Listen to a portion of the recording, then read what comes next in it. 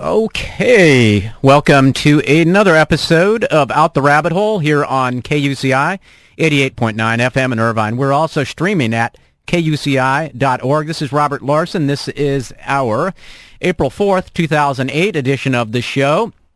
It's 5:09 on the clock. We had our usual opening music there that you all love so much, get us pumped up. I got it right. And we also had a little something extra today. Before that, we had... This is by Time Shard, track called 25th Century, kind of little spacey stuff, a throwback to my old show, Cartoon Pleroma. But here we are in 2008, and we've got so much important, disastrous things to discuss. And you're hearing a little chuckle there from my... in-studio guest today, holdover from last week because he was so insightful, and he's always great to have on the show. Thomas Cigango, welcome. Thank you, Robert. Okay, let me see. Maybe get a little closer to the mic there. Uh-oh, here I go again. My bad radio skills showing themselves. Yeah, and I've got sunglasses on, too. Yeah, that makes a huge difference for the listeners out there. They can tell when you're wearing sunglasses. I just seem so shady today, I'm sure. But yeah, good to have you back because you and I we talk all the time, and between last week's show and today, we had some more thoughts that we felt needed to be shared with interesting conversations. Yes, listeners in Orange County and all of you out there on the internet who faithfully listen to Out the Rabbit Hole. Before we get a little deeper into it, I want to remind you that the opinions expressed on the program are not necessarily those of the KUCI staff or management or the UC Board of Regents. And I also love getting feedback from you all. R.G. Larson at KUCI.org. You can also catch me on MySpace. That's myspace.com/outtherabbithole. So, Thomas, I came across some numbers before the show today, actually over the last couple of days, and, oh, gosh, we know the economy is just utterly a mess, and we have more numbers indicating that it's it is worse than... It's pretty bad. ...than we had thought. So, yes, I'm looking at a headline right here.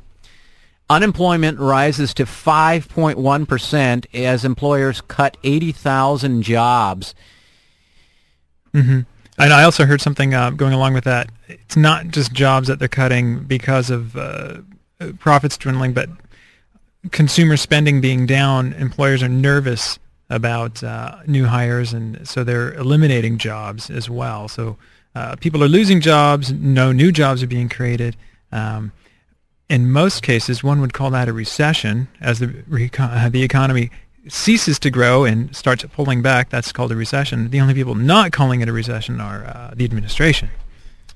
Yeah, and it's the administration and their apologists and the right-wing partisans have been saying, prior to things getting so horribly bad as they are now, let's go back a couple years when the numbers, they were touting these numbers of job creation. Oh, we had this many 100,000 jobs created.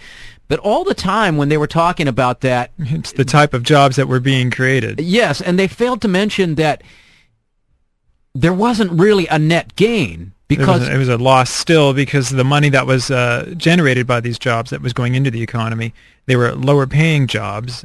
They were stagnant wage jobs. So there wasn't more money coming into the economy through the working force, yet prices were rising and everything. So any job gains were almost really mute and negligible based on the fact that costs were rising, and everything else affecting our economy was taking these new jobs into almost the opposite direction. They almost were a loss in jobs, really. Well, actually it was, because there's a situation where there are always new people entering the workforce. Correct. And so not just immigration, just people turning 16. Coming out of college. People becoming work age. There's just always more coming in, and people are not dying off to the numbers they were like 30 years ago. Anyway, so when you have all this job creation supposedly going on, it wasn't accounting for that. Mm-hmm. So when they were saying, oh, we had 100,000 jobs created last month, well, 100,000 new people entered the workforce. There's no net gain. No net gain. And so these kinds of numbers have been neglected, and the picture has been bad for quite some time. And as you point out, the low-paying jobs seem to be the ones coming in, and many of the decent paying jobs have been outsourced. And just eliminated from larger corporations, and cutting out the middle management, and cutting out the people that are earning money at the higher end. They've been around for a while, and some of these, even in a blue-collar situation where somebody's working in a factory, they've been there for a long time, they're getting good salary. Once they're eliminated, once they retire or have been forced to retire or have been laid off, the job that replaces them is really a low-paying job. Whoever's stepping into those positions aren't coming in at the same salary. That money is sort of squirreled away. Money seems to trickle upward. Well, yeah, as all this is going on, and this has been going on for 25 years, this trend, the salaries for the CEOs have been salaries out the roof, skyrocketing, and not just here compared to 25 years ago, now compared to other industrial nations. If you compare it to Europe, you compare it to Japan, the CEO salaries they're more in line with you and I have discussed, it's a smaller percentage in Europe and Japan based, if you take the average salary of a worker in a company, the CEO's salary is roughly 25 times that average salary, where in the United States it's something around 600 plus times that salary. It's just an immense imbalance, and even in these large banking firms that are having trouble right now, the top brass are still making a lot of money. They've got these guarantees, these deals. The boards are still walking away with tens and tens and tens of millions of dollars each. Meanwhile, the investors are losing. Everyone else is losing. It's really an imbalance. Yet there's this banking system in this country which allows for that to happen. Well, and these guys responsible for the mortgage meltdown was the one that went under the Countrywide, which was teetering on the edge. Yeah. And the CEO is going to walk, I think, with $70 million extra this year, or $66 million, something like that. Even with the meltdown of his company, he's making tens of millions of dollars. Now, you and I know when we have a job and we engage in activities that cause whatever we're doing at that company to melt down, to cost them enormous amounts of money, we're going to be fired, and we're going to walk away with maybe 2 weeks' pay, maybe the vacation pay they owe us. If that. Yeah, if that. And if that, because it could find that, for whatever reason, sometimes it can be termed that, the damage we've caused, we need to sort of pay back in some way or another. Yeah, we're not going to walk away where we're going to be set for life, where we're not going to have to work again if we don't feel like it. Right, no golden parachute for you and I. So this is a real problem, and it ties back to regulations, the way corporations are set up, and we need to really look at this and hopefully get things back to some level of insanity, maybe after the election in November, maybe if we get a Democrat and a larger majority of Democrats in the Congress. Not saying that's necessarily true. I have some real problems with some of the things the Democrats have been doing. But, however, there is definitely more on the Republican side, this sort of catering to corporate America. Yeah, to kind of letting them, as I like to say, corporations run wild. Yeah. Corporations Gone Wild. Tune in. Yeah, so that's another video series we're going to Video series. It could be interesting. Although some of those guys, I really don't want to see them getting into some of these squirrely situations. It would be pretty ugly business. Well, now, of course, the dishonor they're bringing on themselves and their companies. I think I mentioned this last week. I think really the only way to bring honor back would be, Harry Carey sort of ritualized suicide.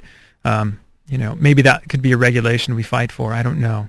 Well, that's an interesting concept. I've been thinking about that over the past week. By the way, this is Out the Rabbit Hole, KUCI in Irvine. Robert Larson speaking today with Thomas Cigango.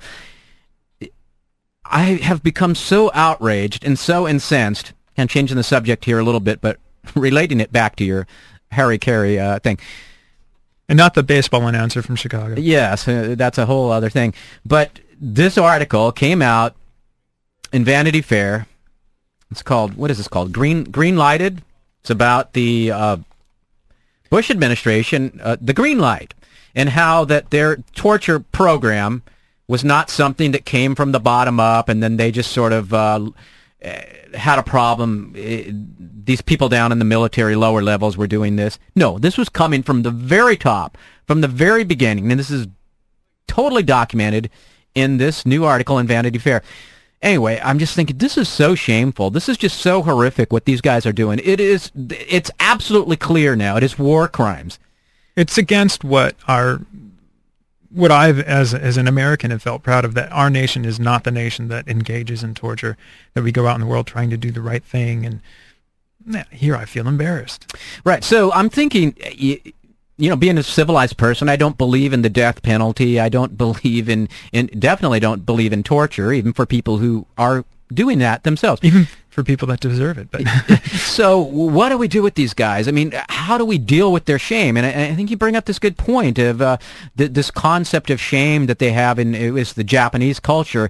It's just like, this is what some of the war criminals did at the end of World War II.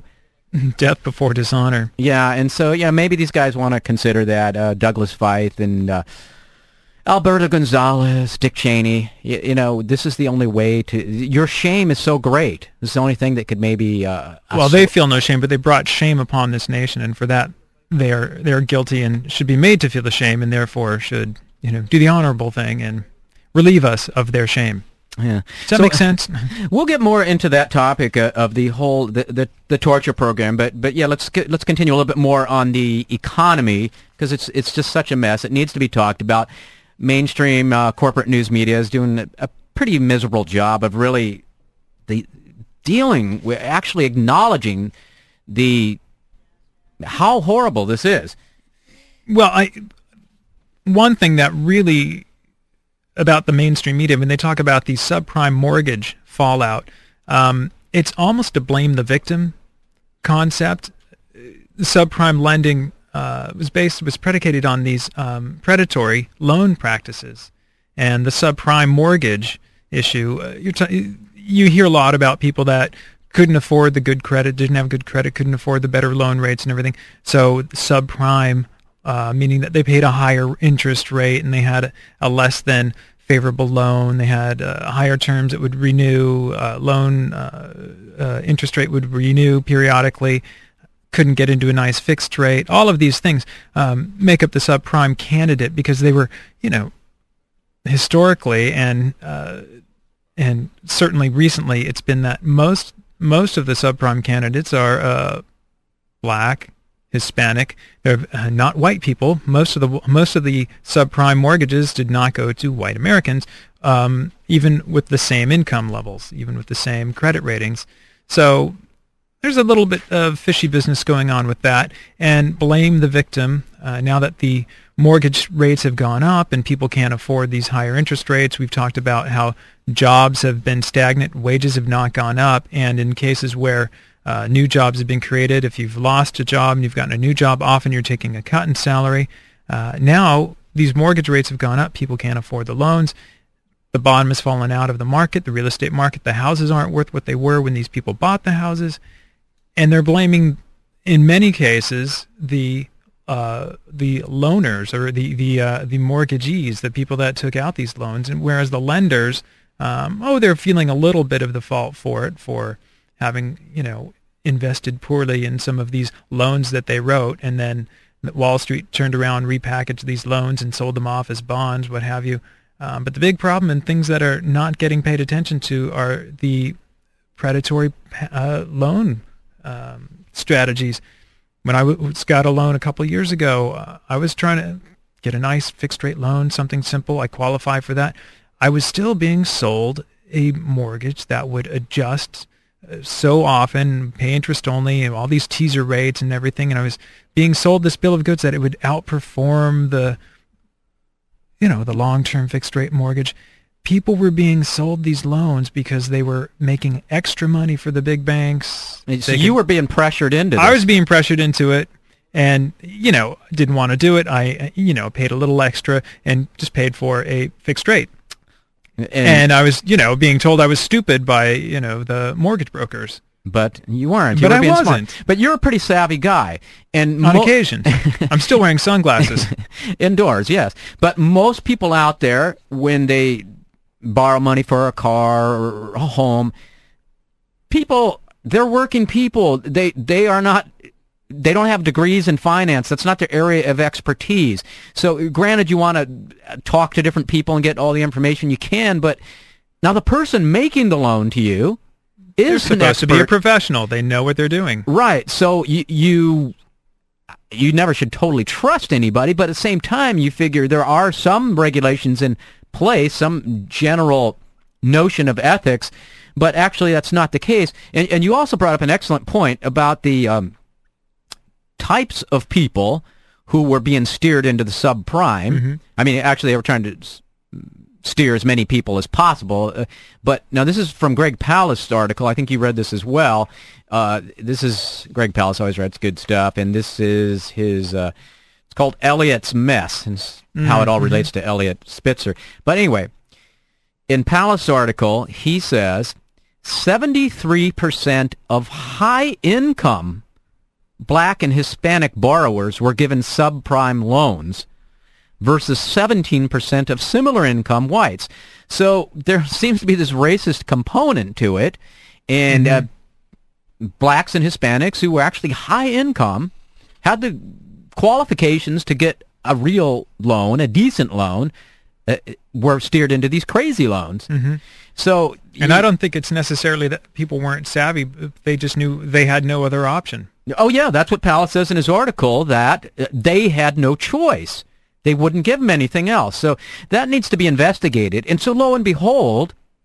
As an anecdote, several years ago in New York, I was applying for a mortgage broker I was working with, African-American gentleman, filling out all the paperwork with him, and he got to the section where it says, ethnicity, state this. He just looked me square in the eye and he said, you're going to put Caucasian. You are Caucasian.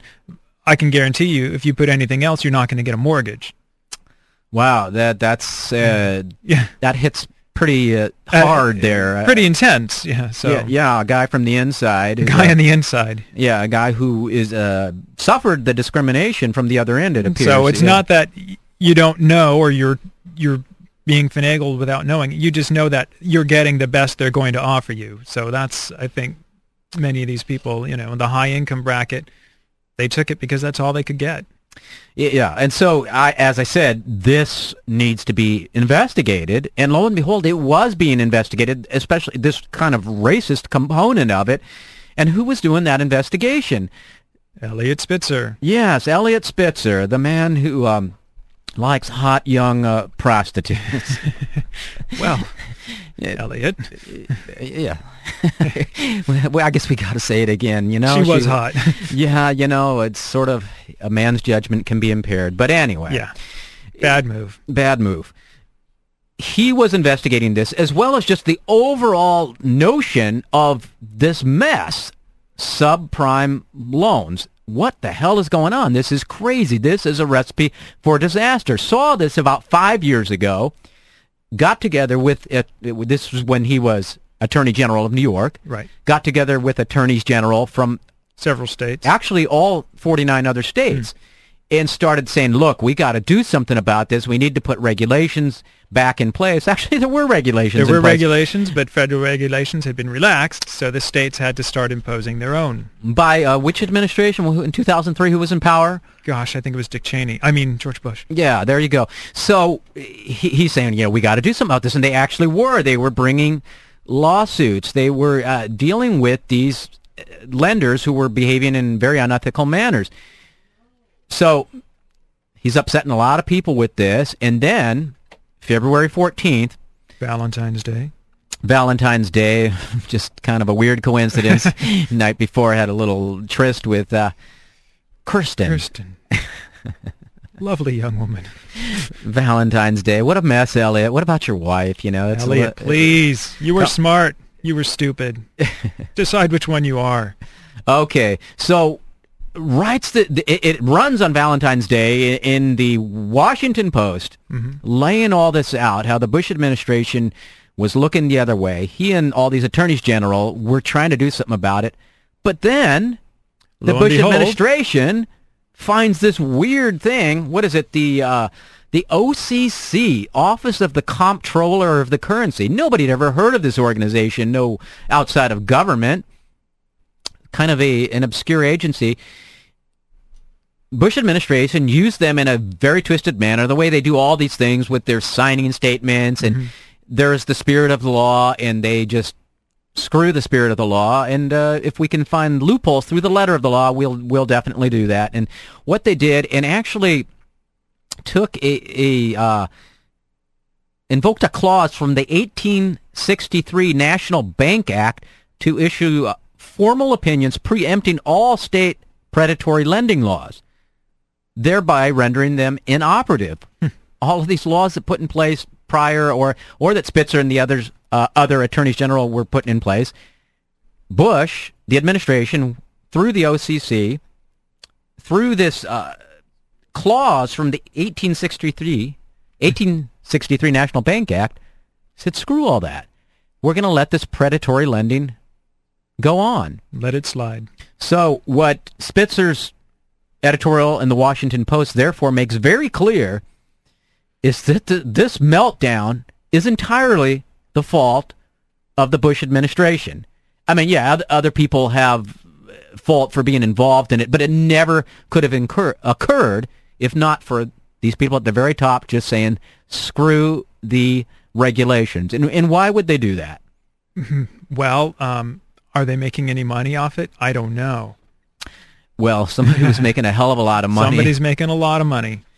And I'm sure good friends of Dick Cheney's, just like Halliburton makes a damn lot of money on the Iraq War. And I don't know, I think Dick Cheney has some sort of relationship with them. Some small connection, some annual paycheck or something like that.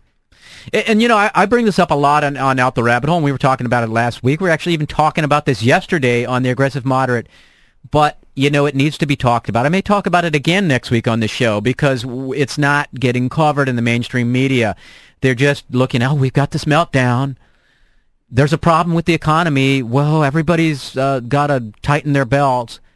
Well, where's the problem? How did this occur? Follow the money trail. Where is the ultimate blame? Yeah, we went from a surplus at the end of the Clinton administration to major deficits. And where's the money been going? It's been going to the Iraq War effort. And where is that going? It's going to Halliburton. The big shift of money, as you say, we've talked about this many times. War and even the subprime lending meltdown and bailout of Bear Stearns. It's a way of shifting capital from the public funds to the private pockets. The private pockets of the poor, needy CEOs and shareholders of Halliburton and Bechtel and Blackwater, those lovely little mercenary boys. and then on top of this, these people are committing horrible crimes. KBR, subsidiary of Halliburton. Are you familiar with their sort of rape epidemic? No, I'm not. There was a case of their workers over there in, I believe it was Iraq, might have been Afghanistan, probably Iraq, raping their coworkers. The lovely, those lovely guys that use roofies and do that sort of rape her while she's unconscious. Yeah, it's even a little more sleazy than just a standard rape. Well, if that's possible, you know what I'm saying? Let's not get way down in the semantics of that. Yeah, it's all bad. It's all really bad. But this is like, not only are you raping someone, it's more sinister and criminal. I think you're giving them a drug. You're dosing them against their knowledge. This is a horrible thing. Some people might have a reaction to roofies and cause them some sort of serious damage. So this is a horrible thing. So this is going on with KBR. The KBR management people tried to cover this up. This latest case, this woman, she's got a lawyer now, and she's just suffered horrible physical trauma and, of course, psychological trauma. And so this is going on over there, and these are the kind of people who we are subsidizing with all of this horrible Iraq war effort. And so I just, sometimes you want to get into the ugly details just so people know how horrible this is. So that's going on. And the all of this messing up the economy. We got these unemployment rates that are newly high. We've got a record number of people on food stamps now. Right, you mentioned that earlier. That's insane. We've got now 81% of Americans in the latest poll are saying we're on the wrong track. Yeah, that's 81%. I don't know if that's a record, but that's super high. If it's not a record, I'd hate to see who held the record. So, that's more than 8 out of 10 people saying we are really on the wrong track. This country is going in the wrong direction. We also have another survey that just came out of historians. These are professional historians, academics. We're not necessarily political people who are saying this was like over 90% said the Bush presidency is a failure, and over 90% say it's like the worst administration ever. So, my God, it's a weird time to be a Republican. If I were a Republican, I'd be embarrassed right now. Especially the people with the Bush stickers on their car. You just can't remove that thing. There's got to be a solvent out there that'll get that off your car for you, because you've got to be embarrassed. That's funny you bring that up, because on the way over here, I actually saw 2 cars. Really? With Bush stickers. And one of them, it looked very new, like the sticker was recently put on the car, or the vehicle, which is an SUV, and it was Off-Roaders for Bush. Okay. Oh, my. Yeah. Interesting. Yeah, rednecks for Bush. And then there's another one. It was just the little W sticker, which is so weird. It looks like a symbol that you could kind of twist it a little. It's a bit fascist. Yeah, almost kind of swastika-ish. Yeah. Anyway, I'm rolling my eyes behind my sunglasses. Yeah, okay, I know I'm going a bit far today. Oh, no, but it's just, it's frightening. So, there you have all of that. So, I urge people to really look more into this whole Elliot Spitzer thing, and not about what he did, the supposed crime, which he hasn't really been charged with anything yet, but why he was gone after, why the FBI leaked the investigation of him, why they were investigating him in the first place when it was transfers of $3,000-$4,000. This is not a huge amount of money for somebody who's a multimillionaire. So was this politically motivated? I think yes. And we, do the Google, Elliot Spitzer, Washington Post, February 14th, 2008. See the editorial he wrote and see if you think, would this trigger an investigation by the Bush administration, who's known for political witch hunts. And Elliot Spitzer, governor of New York, powerful state, powerful governor. His popularity in New York was dropping. He didn't have a lot of friends when he got into the legislature there. Had some trouble keeping people happy, but still a very powerful figure, and had already imposed regulation and lawsuits on Wall Street, the banking industry. He was a force to be reckoned with, and he was there to continue to be a force. Well, they fought force with another force. Yeah, so really, people, pay attention to this. Do the Google and the Elliot Spitzer. Find out what's really behind this, and don't get caught up in this salacious, titillating mainstream media version of it. Yeah, go ahead and Google the pictures of what's her name. As long as you're not at work, don't Ashley Dupree. It's nice to look at, but come on, that's not what this is about. Right, and what that is about is, again, that's about that sort of watch the birdie kind of politics. Throw up a big scandal with a lot of lust and dirt in it, and everyone's going to pay attention to that. And the governor with his pants down, and the hot-looking prostitute, she's all over the internet. Nobody's going to pay attention to what was going on behind the scenes. What was Elliot Spitzer doing that got people mad at him? That's why we're all watching the birdie, right? We're watching Ashley, Kristen, whatever her name is this week. Meanwhile, they're getting away with bailing out private industry with public funds. It's so wow.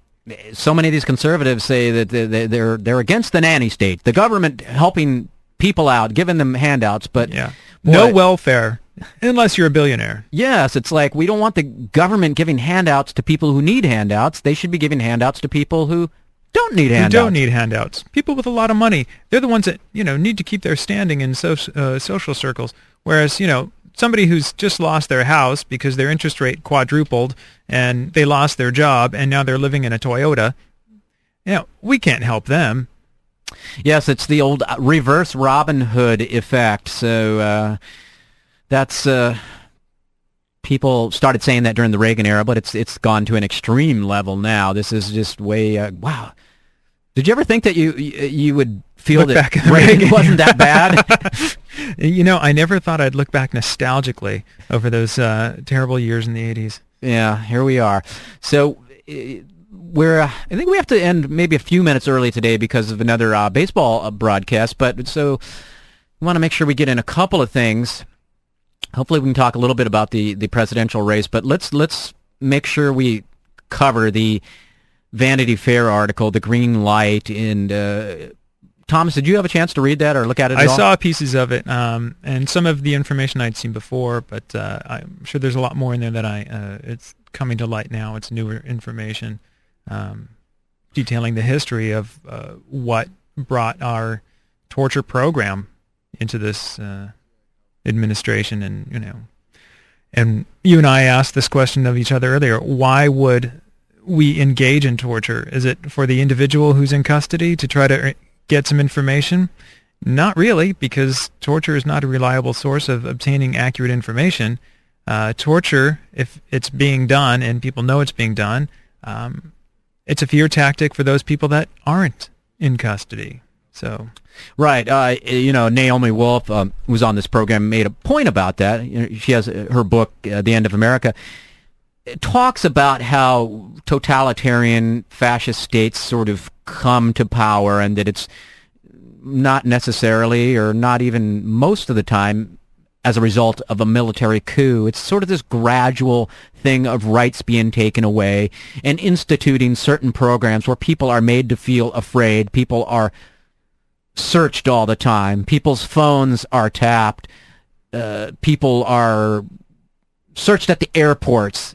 Wow, why does this all sound so familiar? Well, every time I fly, I'm in that extra line for security. Don't ask me why. Right, and I know a lot of other people who've been on the show. Same thing. And she also talks about things like torture and how that they start instituting these programs and how that, well, first it's only done to terrorists. Mm-hmm. It's only done to people who are a danger. But then once people are okay with that, then it's like, well, people who have committed other crimes but just don't want to talk about it, okay? Mm-hmm. People of other ethnicities. And gradually people get accustomed to it, and then it's just a program that everyone accepts. And we're kind of at the kind of first stages of that, where it's still supposedly just done to terror suspects. But we know very damn well that it's been done to people who have now been shown to be totally innocent, mm-hmm. people who've been released. If they were that dangerous, they never would have been released. They never would have been released. And so this is a horrible thing. Torture is a horrible thing done to anybody. It should never be done. It's not a humane, civilized thing. But it's even worse when somebody's totally innocent of any crime. Mm-hmm. So I miss the days when we were the good guys. America, you could feel proud about yourself because we were the good country. Yeah, we're not perfect. Nobody's perfect. But we were the country in the world that didn't do these things. Well, and now we're the country that might be doing it to our own people. Yeah, I mean, the CIA has for a long time sort of been involved with this kind of stuff, but it was always like they knew it was illegal. They did it through proxies. If they did it themselves, they did, and again, it was wrong. It was never right. If they did it themselves, they did it in an underground manner. It was like, we got to cover our asses. If we're caught, we know we're going to pay for this, criminal charges. That was the thing. Now it's wide open. It's like you've got these creeps. I call these guys creeps because they really are. They're very twisted. People like Douglas Feith, people like David Addington, Alberto Gonzalez, John Yoo, these people who make these twisted arguments to find a way that we can say that torture is illegal. The majority of legal scholars will say this is just nonsense, this wouldn't hold up anywhere. And much of what they've argued has, even by our own very right-wing Supreme Court, been struck down in the Hamdan versus Rumsfeld. So, but yeah, these twisted people are trying to find ways to make this, that it's okay. And as you said, it's like it doesn't serve a means as far as extracting information because it's very unreliable. And torture victim John McCain has even said this. While he was being tortured, they were asking him for names of different people. He didn't have the names to give them. So they just start making things up. He started giving them names, as he said, of the Green Bay Packers, which he figured they wouldn't know who those people were anyway. So, but there you go. So he's giving them crappy information. This is not useful. And in fact, the justification for the Iraq War, one of the things where they said we had information that Al-Qaeda was connected, blah, blah, blah, or some of this WMD, we now know that that information was extracted through torture. The guy just gave them what he thought they wanted to hear. And very unreliable source to begin with, and then he gave even more unreliable information. So there you go. So I think you're very much right that this is used. It's a form of terrorism itself. The torture program. It's to let everybody know out there, this is what we do. We have a torture program. If you piss us off, if you do something we don't like, we may bring you in on the program. You may suffer waterboarding. You may be put in sensory deprivation for a month and let your mind just start kind of going nuts. We can do these things to you. We've done it. Nobody's stopping us. Do it again. And it's the sick mind that finds these crazed little rationalizations and little loopholes to make this a legal program. And when you think that your country is run by people like that, that's as terrifying as anything else. Yes, and a couple of good things brought up in the Vanity Fair article, The Green Light, written by Felipe Sanz, is that he talks about a lawyer in Nazi Germany after World War II who was actually had charges brought up on him because he did this sort of thing, finding a little loophole so that we can say that torture is okay. We can say that it's okay to transfer people to concentration camps that we know are death camps, or to not let them be transferred out when we know there's a likelihood they're going to be killed there. This guy was writing these kinds of opinions like that. He was convicted. He served, I think, 5 to 7 years. So lawyers can have charges brought against them for doing this sort of thing.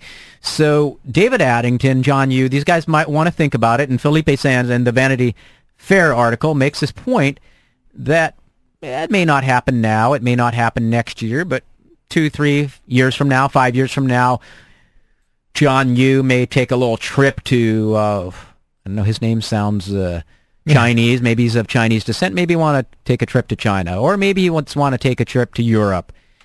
That'd probably be more likely. China's probably not too likely to arrest him on human rights abuses, because they're the torchbearers of human rights abuse. Right.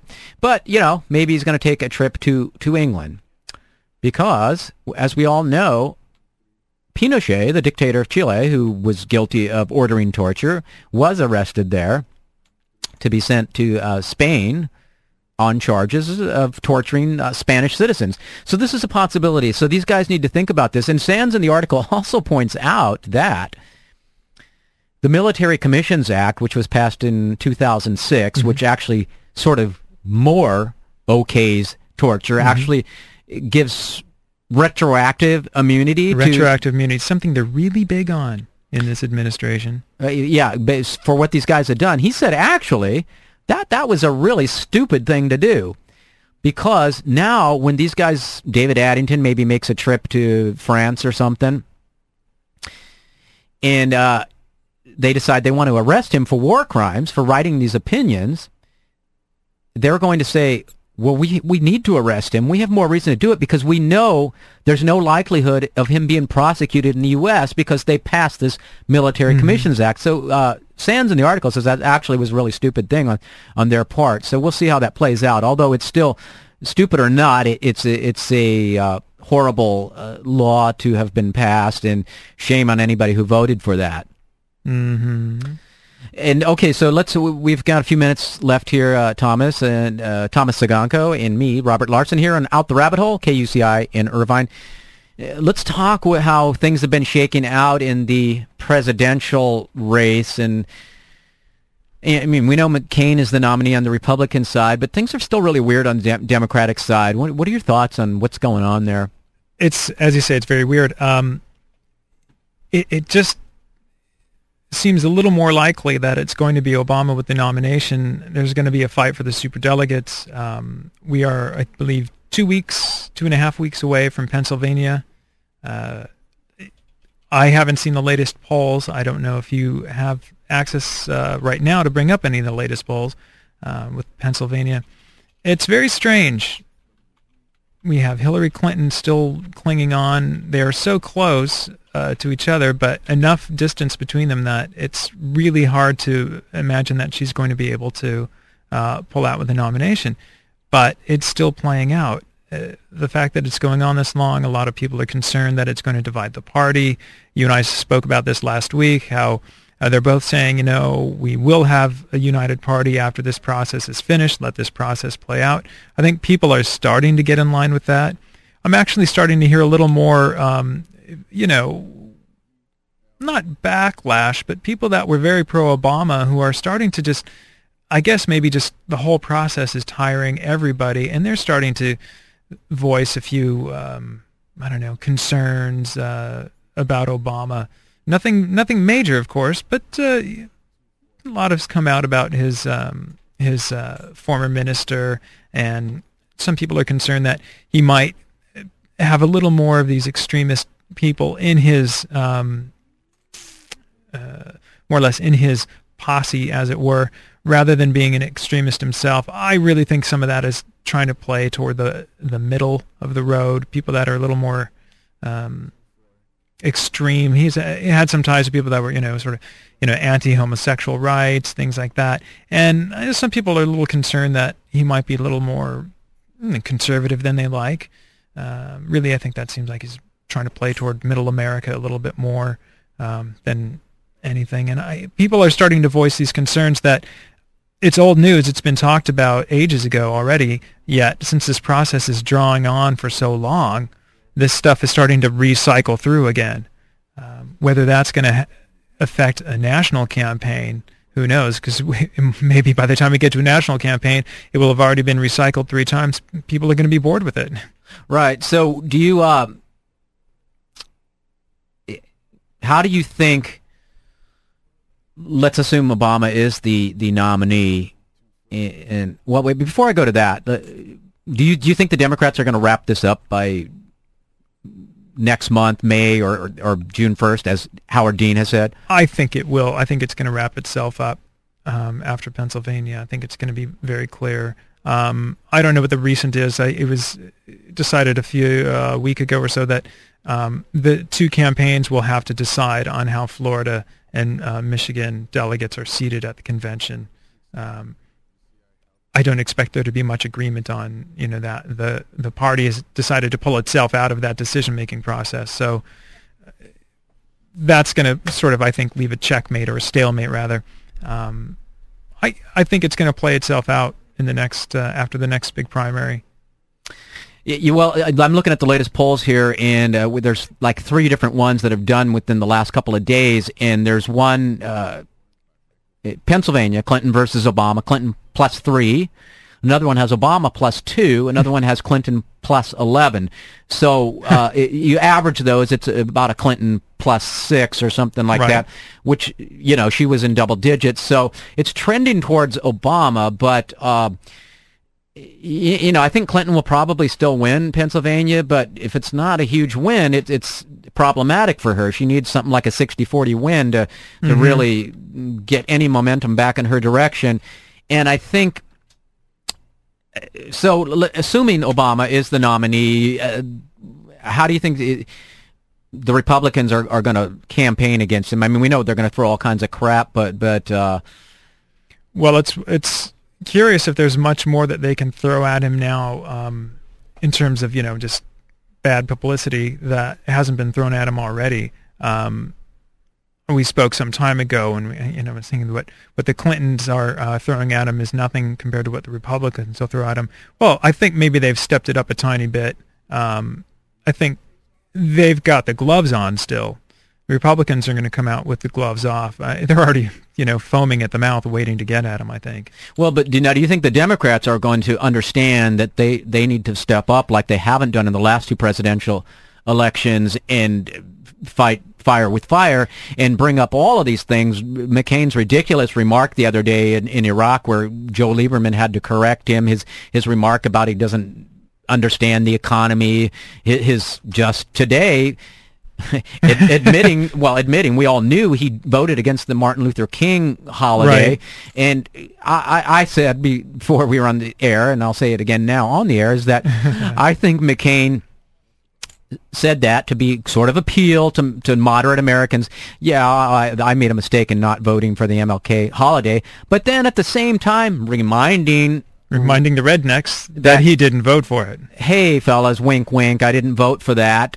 So I'm with the good old white brotherhood network. I'm not saying McCain is an out-and-out racist, but he's playing to that base. The Republicans always play to that base. Republicans always play the race card. It's part of that twisted base in the redneck world. So I think the Democrats got a lot they can throw at him. I mean, there's so much, all of the flip-flop type of thing. There's so much flip-flopping things that they can throw at him, and they really need to do that. And, I'm not totally thrilled about Obama or Clinton, and I mean, we always talk the Supreme Court. Yeah, that's a huge thing, and that's probably the main reason to vote for them over McCain, either one of them. But, aren't you troubled that they both voted for the Patriot Act? I'm troubled by anyone who voted for the Patriot Act, absolutely. But we've got three of them up there, so yeah. Okay, Thomas, we got to close out the show here because we got the broadcast coming up. I think they're calling in now. So thanks so much for being on the show again. Thanks again, Thomas Cigango, always with great comments, insights, and witticisms, and Robert Larson here. Out the Rabbit Hole, KUCI 88.9 FM in Irvine, also on the web at kuci.org. And remind you, as always, the opinions expressed on this program are not necessarily those of the KUCI staff or management or the UC Board of Regents. And give me some feedback on the show, would you? RG Larson at kuci.org. You can also catch me on MySpace. That's myspace.com/outtherabbithole. All right, be talking to you next week.